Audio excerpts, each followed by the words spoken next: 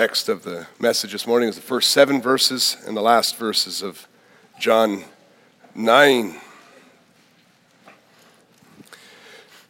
Beloved congregation of our Lord and Savior Jesus Christ, the word see is used in many different ways in the English language.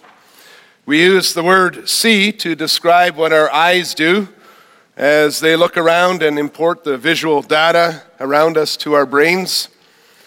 We use it to talk about our understanding.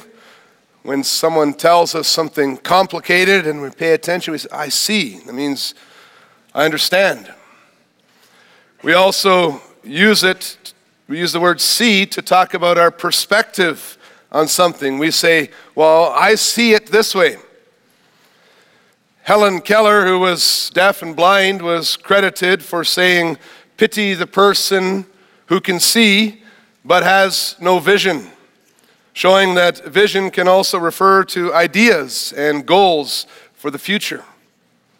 Well, in our text today, the Lord Jesus also talks about seeing and blindness in different ways, as he recognizes the biggest struggle for the sinner in this life is not their physical hardships, but their rebellious spirit.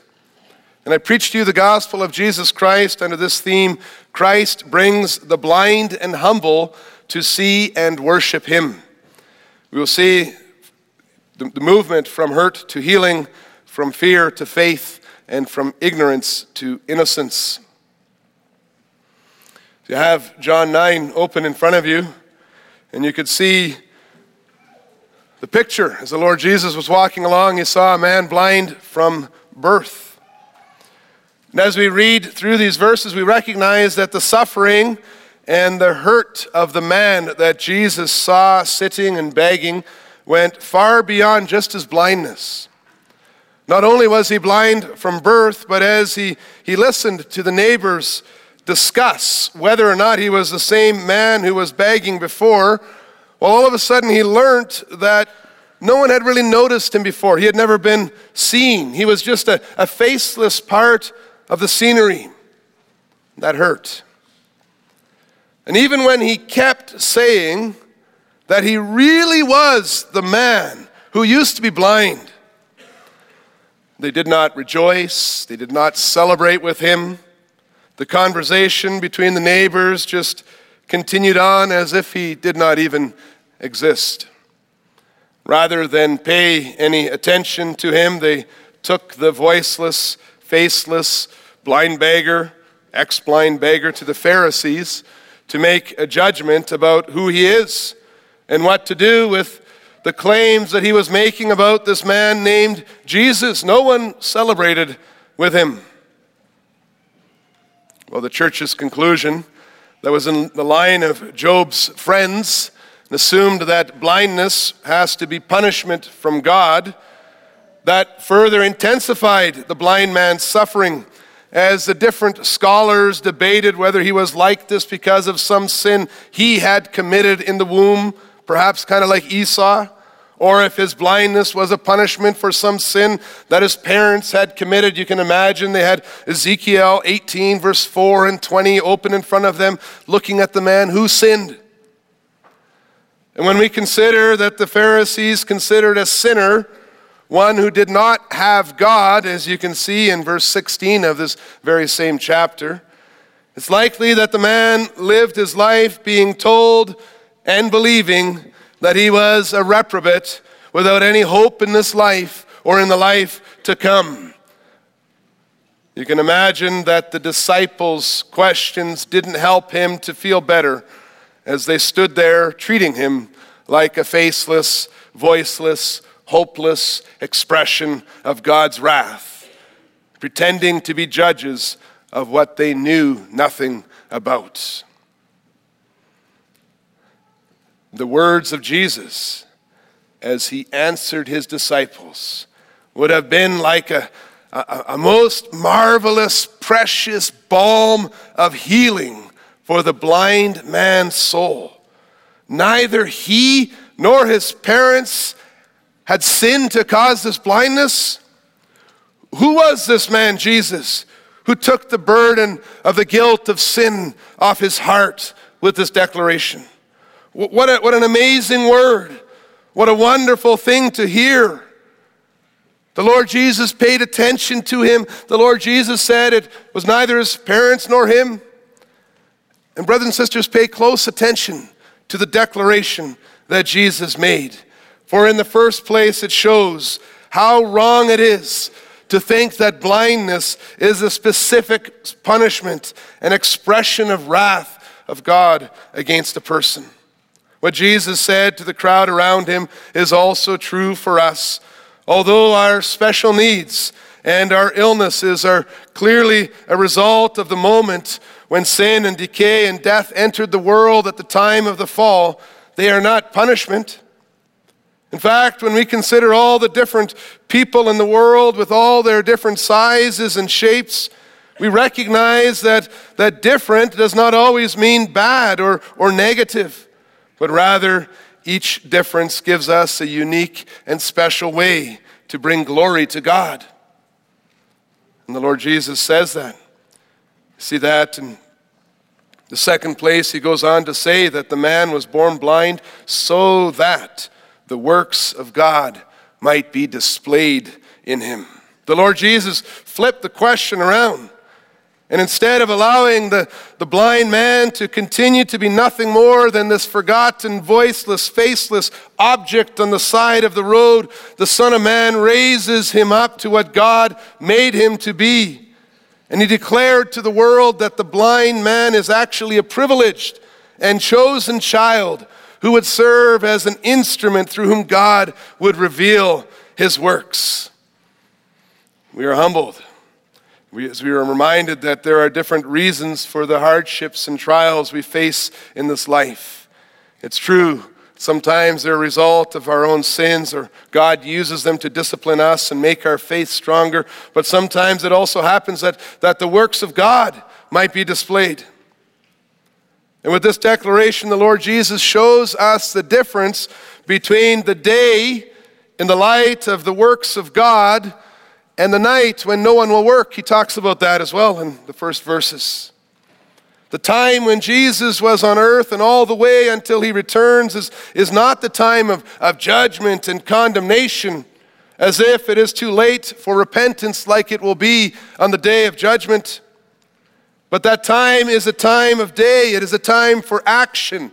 It is a time for reaching out, for doing the work of God for which Christ was sent. And he includes all of us. He said it's for us. We must work. It's a time for us to let the light of him who was sent from heaven shine out to those around us. The disciples were wrong to imitate the Pharisees and anyone else who tries to determine the final judgment of God concerning each situation. And Jesus calls them rather to see people as human beings around you, to focus on being caregivers rather than amateur judges. In effect, Jesus' answer is that we need to leave the question of judging with God. We need to recognize that each person, each one of us, is a unique individual with a place in God's plan. We are called to bring glory to his name with our special needs and to reach out to those around us in a non-judgmental and compassionate way.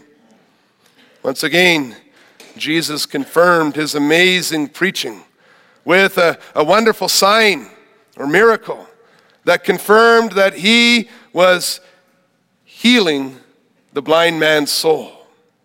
When Jesus spit on the ground, he made mud with the saliva. He smeared it right on the man's eyes. It must have seemed at first like a childish prank to further humiliate the blind man, making things even worse.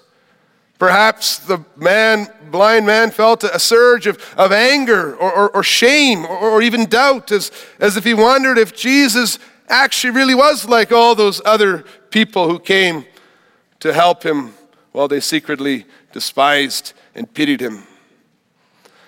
But Jesus' compassionate words, his declaration of hope And this clear command to wash in the pool of Siloam, it lifted the blind man up from his place and it carried him on to this miraculous healing. The waters of the pool of Siloam that had been just poured out during the Feast of Tabernacles to commemorate the saving water from the rock in the desert. Well, that water washed the mud and the saliva out of his eyes. And John says, he came back seeing. Instantaneously, the one who was sent to the pool that's name means sent there by the Son of Man who was sent from heaven, all of a sudden he could see all the connections in the brain and the memories and the general knowledge of scenery that scientists explain would ordinarily require many, many years. Even with newly, fully functioning eyes, it seemed to have happened in an instant. He who was so hurt and so broken and so ignored was completely healed. And with this healing of his emotions and his eyes, God graciously also moved to heal his heart. You see that in the second point. It's very important, brothers and sisters, to notice that this blind man did not ask for this help. Jesus just came to him and graciously healed him. God reached down and acted in this man's life so that he could display the works of God and so that God could be displayed through the love and the power of Jesus Christ, his Son. But when the man came back from washing the mud and the saliva off of his eyes, that man named Jesus was no longer there. And like we read, the neighbors were surprised and they questioned the man who had returned from the pool of Siloam. Wondered if it was really the same man who before had been suffering. And as we see the conversation develop, it would not be surprising to us that the reason that the Lord Jesus made the mud and told the man to do this washing on a Sabbath was just so that he could bring it to the attention of the leaders of the church. Jesus would not just give this blind man renewed self-esteem, and not just eyes that could see, but he would bring him from fear to faith in the Son of God, put him through a tough test. As expected, the Jewish leaders take issue with the making of the mud and the washing that took place on the Sabbath. And when they started really questioning who Jesus was, it's all about the identity of Jesus. There's no celebration of the man seeing, but as they're questioning who Jesus was and whether someone sent from God would do such a thing, a healing on a Sabbath, the healed man affirmed that he was really a prophet. Now, Jesus had been called a prophet before, but when we learn from what we learned from the parents or the Pharisees' interview with the parents, that any acknowledgement of Jesus as Christ, the Messiah, would be punished with excommunication from the synagogue, we can see that this man was really being led by the Holy Spirit, by God, to overcome fear. Although the synagogue was the only church in the world, outside of it, the man would be destined to be considered nothing more than a pagan and a condemned sinner. The more he interacts with the Pharisees' questions, the clearer the truth becomes to him. And as they force him to take a stand one way or the other by urging him to give glory to God and declare Jesus as a sinner, we see his faith strengthen as he simply puts all his trust in what God revealed to him, what he saw. He doesn't base his faith on his feelings or on his opinions, but he points the Pharisees to the undeniable facts. A little while ago, he says, I was blind and sitting, begging on the ground, and without asking Jesus for anything at all, he came to me and he made me see. Well, the Holy Spirit then uses the Pharisees' unbelief to press the man, to think about, to make a declaration about the identity of the man who healed him. This especially came out when they set Jesus up against Moses. Verse 29, they said, "We know that God has spoken to Moses, but as for this man, we do not know where he comes from." Well, that was really the final straw. And in verses 30 to 33, we read the beautiful confession of faith of the man who had been healed. He taunts the Pharisees because they don't know a man who can heal a person who had been born blind. Could it be that this man for whom Abraham rejoiced, could it be that he would have been opposed by Moses? Do you really think that Moses is the enemy of this man who heals, who makes the blind see?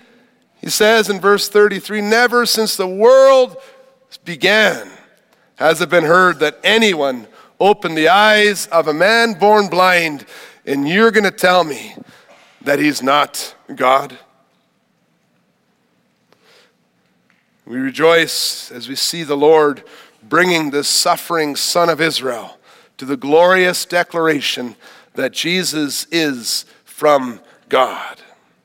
John 9 verse 35 says that Jesus heard that the Pharisees had damned the healed man for standing up for him.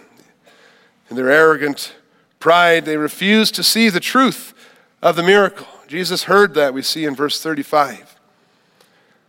And once again, you see that the Lord Jesus takes the initiative. We find that Jesus found him. First, Jesus just came and graciously healed him, and now, as he made the stand for what he believed, Jesus found him. The man refused to recant his faith before the Pharisees, and Jesus meets him as he leaves the blind leaders in the synagogue and as he comes into the light of the day, and Jesus asks him straight out if he believes in the Son of Man. After calling the man to confess his faith before the Pharisees, the Lord Jesus offers him a new home and a new place of worship in him. And after making sure that it really could be that Jesus, that Jew standing before him with human saliva and hands to form mud, making sure that he really was the Messiah, the Son of Man who reveals the glory of God on earth, the man who had been born blind confesses his faith and worships Jesus as Lord. Do not miss this little verse, brothers and sisters. It's the highlight. The healed man confessed that Jesus was his Lord and his Master. He confessed his faith in Jesus as his God. He bowed down to the ground before this man in front of him. It's a highlight of the gospel. It should be as famous as the confession of Thomas when Thomas says, "You are Lord." It's a highlight in the Gospel of John, who included it so that we too can recognize Jesus as the Christ, the Son of God, and that by believing you may have life in his name. Jesus explains this further in the last verses of our text as he moves the man from ignorance to innocence. The Lord Jesus explains to the man that he had come into the world for judgment. And with this, he means that he has come to make it very clear where everybody stands with respect to the gospel of salvation and the God of the covenant. He came like a light to show where things are. Having just healed a person who had been physically blind, he makes it clear that a much more serious problem is spiritual blindness, which is an unwillingness to see and recognize Jesus as Savior. And then, brothers and sisters, we see how this text comes right to our heart, right to our life. More serious than physical blindness is spiritual blindness. And that blindness is revealed when the Lord Jesus Christ, who is the light of the world, shines in the darkness through his preaching and through his miracles, and he forces people to respond either in faith or in disbelief to the truth. In this context, the Lord Jesus shows the two reactions that come with the revelation of the truth of salvation in Jesus Christ. He says first that he came into this world so that those who do not see may see. That's verse 39.